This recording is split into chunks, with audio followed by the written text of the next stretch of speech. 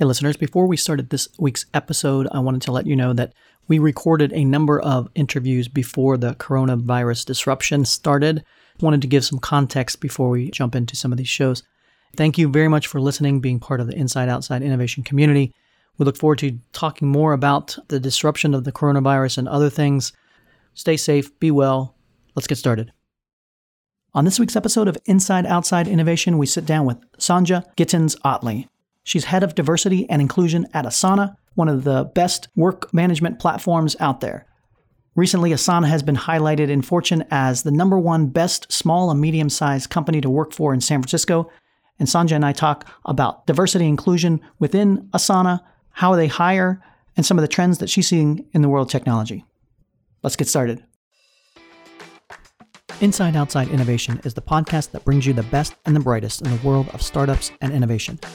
I'm your host, Brian Ardinger, founder of InsideOutside.io, a provider of research, events, and consulting services that help innovators and entrepreneurs build better products, launch new ideas, and compete in a world of change and disruption. Each week, we'll give you a front row seat to the latest thinking, tools, tactics, and trends in collaborative innovation. Let's get started. Welcome to another episode of Inside Outside Innovation. I'm your host, Brian Ardinger, and as always, we have another amazing guest.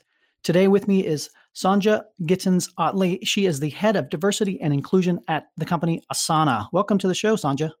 Thank you so much, Brian. I'm super glad to have you on the show. You're coming from a company called Asana. If you're involved in the startup world, and I've seen the growth of what they're doing, it's pretty amazing. It's a work management platform that helps teams collaborate. Asana was highlighted in Fortune as the #1 best small and medium-sized company to work for in San Francisco. That's no small feat. So congratulations on that. Sandhya, let's talk a little bit about Asana and what you do at that company. Sure. I've been at Asana for 4 years. And during that time, we've grown from a company just about 150 when I started to over 700 people across many different countries. And one of the things that really drew me to Asana and has really made me stay at Asana is we've consistently and from the start been really intentional about diversity and inclusion, approaching it in the way that we would any other business strategy. We've recognized it as something that not only is the right thing to do, but it's also something that brings value to our business and to our workplace, meaning our teams, our employees, everyone. We're really focused on creating an inclusive workplace where everyone can thrive. If you do that, and if you're approaching diversity and inclusion as an aspect of your culture, you're not only able to recruit top quality employees who come from a variety of backgrounds, you're really ultimately able to retain your employees. That is one of the things that we've always been focused on. And it's something that as we continue to grow, we've really scaled in a way that makes sense for us as a company. It sounds like Asana's had that DNA or that desire from the beginning. How does a company that its leadership is maybe looking at this as a way to improve themselves, how can they start that process of making diversity and inclusion more impactful part of the business? Part of it is really recognizing that culture and having a culture that is inclusive ultimately benefits your company. If you think of culture as just something that's add-on or something that just happens as you build your business, you're not going to be doing this well. If you think about culture in a different way, which is that it allows you to achieve what you're trying to do as a business, your missions and your goals, and you recognize, I need to have values that support that mission and that goal, how I want my company and my employees to show up. And I think about values in a really intentional way. I don't think about values as something that, it might be nice to have this as a value. It's also being really intentional about what are the things that we absolutely are going to value as a company. Then you're able to think about, well, what are the programs and policies that need to be in place to support that? And some of it are really foundational. Thinking about having a policy that creates an inclusive workplace means that you have an anti-harassment policy. You're thinking about the fact that you're going to have people of many different genders. So you need to think about a parental leave policy. You need to be thinking about policies that support all of the work that you're doing and the environment that you're trying to create, and also give signals to your employees. These are things that we stand for, as well as These are things that we will not stand for, right? Right. So part of it is having that culture baked in and having policies that flow from that. Alongside that is really thinking about how are you training your managers who, in addition to trying to figure out how they're having impact and making their teams grow, how are you training them to build and to empower inclusive teams? Mm-hmm. How are you giving them skills that they probably have not picked up before? Managers do not come as soon as they get appointed manager. They do not then magically get a set of skills. They have to be trained. So you have to really empower them to do that work well. And then alongside that, there's this piece around how are you essentially hiring and building a diverse team? How are you thinking about recruiting? How are you assessing people? How are you interviewing people? And what are the policies in place that really look at creating a fair and level playing field? So thinking about it alongside the lines of not just recruiting and not just culture and not just policies, but really thinking about it along a really integrated model is ultimately how a company begins to have diversity and inclusion become a core part of their company and their company's DNA. How can a company get started? Is it first taking a level stock of the diversity they have within the organization already? Does it start with hiring? Does it start at upper management and defining those values in that? What are some of the starting places that companies can look at to start building this? It's really a combination of all of those things. To me, it's a yes and. First off, what does our company even look like? Who's here? Who are the people that exist in our neighborhood, essentially? So it's really taking a stock of what are our numbers? What's our demographics? Some companies have done this through a survey of employees. At Asana, we did it through our HRIS, where people could self-report how they identified, and we gave them a lot of different ways that they could identify in terms of race, gender, sexual orientation, socioeconomic background, citizenship, a number of different ways, and they self-reported that information. That's one aspect of it. So you get a sense of who exists. But the other and just as important part is really understanding, well, how do you feel? Do you feel as though you belong? Do you feel as though you have a voice? Do you have a sense of psychological safety? That gets into what's our baseline at our company around that sense of belonging and inclusion. Those two bits of data really allow you to understand both qualitatively as well as quantitatively where you are as a company, and then decide, well, what are the next steps? The layer on top of that helps to inform those next steps and helps to solidify those data points is having that buy-in. When companies are not thinking about diversity and inclusion in a really holistic way, meaning that it's either driven because employees want it, or it's driven because leadership thinks it's the right thing, there are going to be blockers. There are going to be gaps because people are not understanding that this is something that's really important across the company. At Asana, one of the things that I tend to say a lot is diversity and inclusion is a team of everyone. And by that, I mean, it's really about ensuring that everyone knows that they have a role to play. Everyone is bought into supporting this. Leadership is giving direction, meaning that knowing that leadership supports this, people know that this is something that's a company priority. And it also empowers the employees at all different levels to understand that this needs to be a priority. So it takes work off, particularly amongst those groups that tend to be underrepresented in tech. It takes work or the load of doing this work off of my minority groups, my Black employees or my Hispanic employees, for example, because everyone understands that this is something that they have a role to play. And by doing that, having that leadership buy-in, it gives the authority or the empowerment around crafting those policies that support the fact that we want to have an inclusive workplace. Where companies sometimes get tripped up is that they're trying to do all the things. They're trying to solve all of the problems, and you really have to be intentional about it. And that's why that data piece allows you to really understand where are the critical gaps and what you should be focused on. And it informs the goals that you set. And then having leadership and support throughout the organization allows you to understand where are the levels that I need to focus on most importantly. And it sounds like it really does need to be an ongoing process where I think a lot of corporations and that understand the core importance of it, but they circle back to it once a year with the annual employee survey and realize, oh yeah, we probably should think about that or focus on that. it seems to be that a core competency of having a diverse and inclusive company is to make it an ongoing part of the business and an ongoing training, ongoing metrics, ongoing analysis of where you're at and where you're moving forward. Is that correct?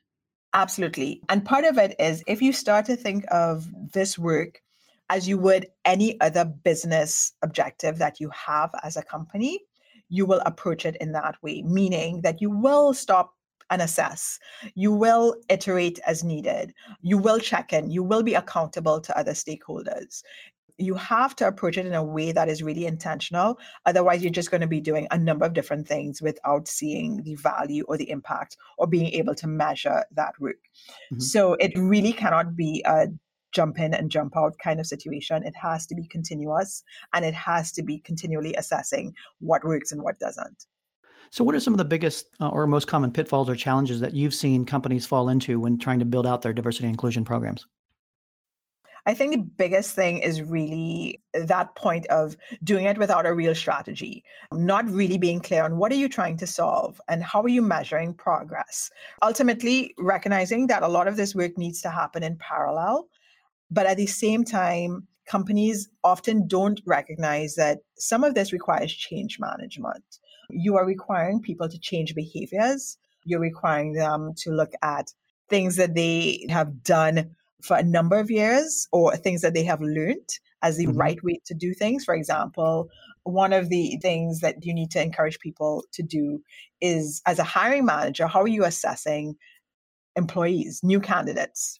What you may have seen in the past is that companies said, well, this person worked at company X, therefore they're just the right person that I'd need for my team. Right. That actually works against diversity and inclusion. Whereas if you're doing things and saying, okay, this is the role that I have, what is the skill set that I need for that role? Just that simple change management in terms of really sitting down and thinking about what are the actual skills and competencies and how am I assessing for that opens up the pipeline, requires you to think differently, requires you to understand that you need to be thinking differently to do this work well. And really working with whether in this case hiring managers or employees or team members on recognizing how biases show up, recognizing that change starts with them as well. That's some of the work that needs to be happening. So I think that is one of the biggest challenges that I see companies having because they're trying to do all of these things without that strategy and then not spending that time on doing that shift in culture and in really having employees recognize that this work is important. So, are there particular processes or training programs that seem to have really resonated within Asana or other places that you've worked that seem to be well received and helpful in moving the organization forward? One of the things that we've seen really have impact is really doing training that's focused on inclusive leadership. And by that, I mean companies, particularly over the last 3 or 4 years, had started to do bias training, right? Which was we all have biases, and these biases are unconscious biases, but really having people recognize the impact that they have. Things that are really working now is that training is good and it's useful, but it's just the foundation. It's the start or starting point. Now we're asking you to recognize those biases, but also shift into how can I proactively ensure that my team is inclusive? What am I doing to ensure that I'm building an inclusive team with my direct reports? So really for us, focusing on training that is really team specific and really focused on managers and how they are empowering their teams and creating that sense of belonging for everyone on their teams so that everyone can do their best work. That I think is where we've seen some of the greatest impact. So you mentioned hiring. I know that a lot of companies out there have talked to me about how they're struggling to find the right talent or they don't have the right network to tap into a diverse employment base. Are there particular tips or suggestions for companies trying to expand their reach into different markets and people that they may not have normally work with? One of the things that I've mentioned before is really being clear on what you're looking for. I cannot tell you how many times I've heard hiring managers say, I'm looking for somebody who came from this company or that company, and automatically assuming for them, they might be really saying that having worked at company X, you have this set of skills. But a hiring partner hears usually, I am looking for somebody from company X. And just having two things happen, having hiring managers work with their talent acquisition or recruiting teams to really be clear on what skills they're looking for opens up the pipeline in terms of somebody who came from a completely different company or a completely different sector might have also developed those skills. So just being really clear on the skill set that you're looking for helps to make a big difference.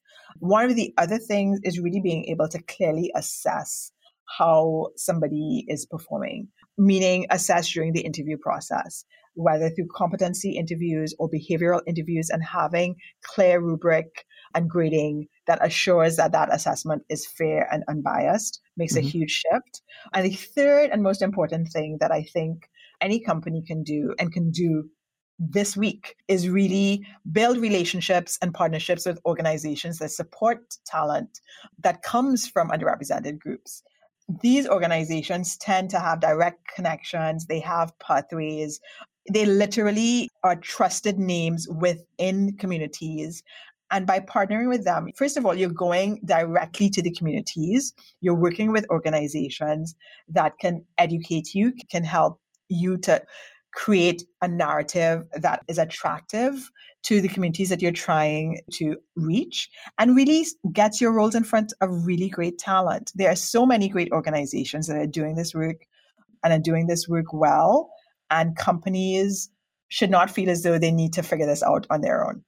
I think that's a great tip too, because a lot of times we think we have to do it ourselves. We use the same methodologies we use to attract a certain group of folks that may not communicate well with or might not resonate with it. That's a very important point, I think, to understand that there is additional help out there in that. Do you have particular organizations that you use at Asana or particular groups that you would recommend people look to? Sure. Some of the organizations that we've worked with here at Asana are Techaria, which is an organization that's focused on Latinx tech professionals. We've worked with Jobwell, which is focused on talent from minorities, specifically Black, Hispanic, and women. Those are the two that come to mind. DevColor as well is a really great organization that's focused on supporting Black software engineers in tech. There are so many organizations that I feel as though just calling those three, I've forgotten about 10 others. But what I would say is one of the things that companies often say to me is, but we have a great company. We have a great culture. Why don't people want to come work here? To your point, how are you reaching out to people? Why is your message, or why should your message be attractive to someone who does not know about your company? And really doing that work to build a brand that is attractive to everyone, recognizing that what might be attractive to one group might not be attractive to another group. How have you seen Asana's focus on diversity and inclusion affect innovation and creativity and the performance of the organization itself? What are some of the big wins that you've had? The quickest example that I could think of was when we introduced pronouns into our product. Our product, as you know, is a work management platform. And our mission is really allowing teams to work effortlessly together. In Asana, you sign up, you identify yourself. So my name is Sonja. I can identify the team I'm on, how I want to be contacted, but I can also identify my pronouns, she, her, hers. You have to work with team members. And some team members use binary pronouns and some use non-binary pronouns.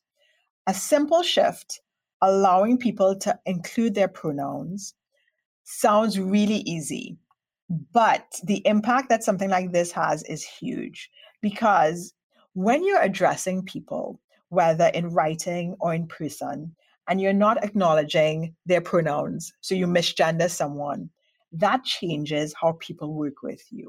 But just being visible about your pronouns and also normalizing it in an organization allows people to feel recognized, allows people to feel seen, ultimately allows them to feel, you know what, I am included here. I can now do my best work. It sounds really easy, but the feedback that we got from external organizations, from other companies about seeing it, about knowing that it existed within our product was huge.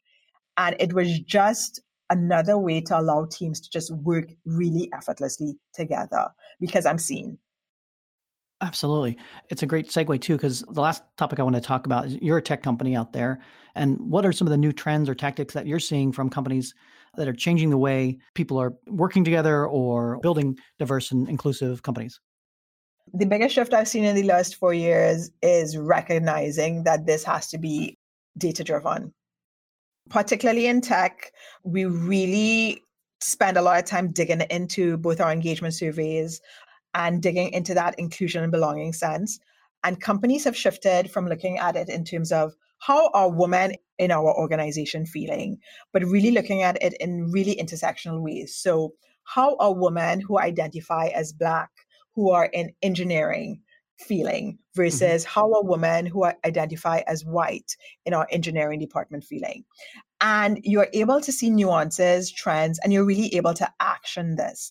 And spending time looking at those intersectionalities makes a huge difference because people are not just one thing. They're made up of a multiple of things. The other big shift is something that we touched on, which is around training. Recognizing that training needs to be continuous. Training needs to ultimately serve that sense of inclusion and belonging. And it's an ongoing process. It cannot be something that just is done and dusted. You have to keep iterating on this. The third biggest thing is something that we've been doing at Asana for quite some time, which is creating space for employees to talk about the issues that matter to them.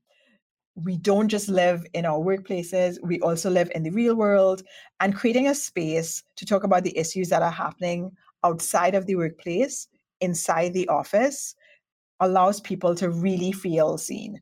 It allows them to really feel as though they belong and they don't have to be someone else inside versus outside. So at Asana, for example, we do a series called Real Talk, where we have those conversations. We talk about what it's like being Black in America or being Black in tech or what it's like to be Muslim. And we have those conversations because these are issues and challenges that are happening outside of the workplace, but it's also an opportunity for other employees to understand what others might be facing. The other big thing or the big shift that we're seeing is really having people understand that diversity and inclusion is not just about groups that have typically been underrepresented in tech. This work impacts everyone. And if we do this right, and if we do this well, everyone has a role to play. So having that shift come from, well, this work just matters to that particular group, so I don't need to be involved because I'm part of the majority. That's not how we make a change. So work that is focused on allyship and advocacy is really one of the big trends that we're seeing, particularly coming from leadership and leadership understanding the role that they have to play where that is concerned. I think that's where we are really having some of our biggest wins. Creating a culture where we can show up both in a way that's vulnerable, but also in a way that is curious and really willing to learn and grow is really where we do our best work, because that allows us to collaborate better. It allows us all to grow. And I feel as though that's where the value of having diverse and inclusive workplaces really shows up. Sandhya, I really do appreciate you coming on Inside Outside Innovation to share these insights with us. If people want to find out more about yourself or about Asana, what's the best way to do that? Best way is through asana.com, diversity and inclusion. That's our website where we share a lot of the work that we're doing. We also have a regular Asana blog. Just search for any tags marked culture, where we talk a lot about our diversity and inclusion work, or reach out to me on LinkedIn. Excellent. Thank you again for being on Inside Outside Innovation. Looking forward to continuing the conversation. Thanks for having me, Brian. That's it for another episode of Inside Outside Innovation. If you want to learn more about our team, our content, our services, check out insideoutside.io or follow us on Twitter @the IO Podcast or @Ardinger. Until next time, go out and innovate.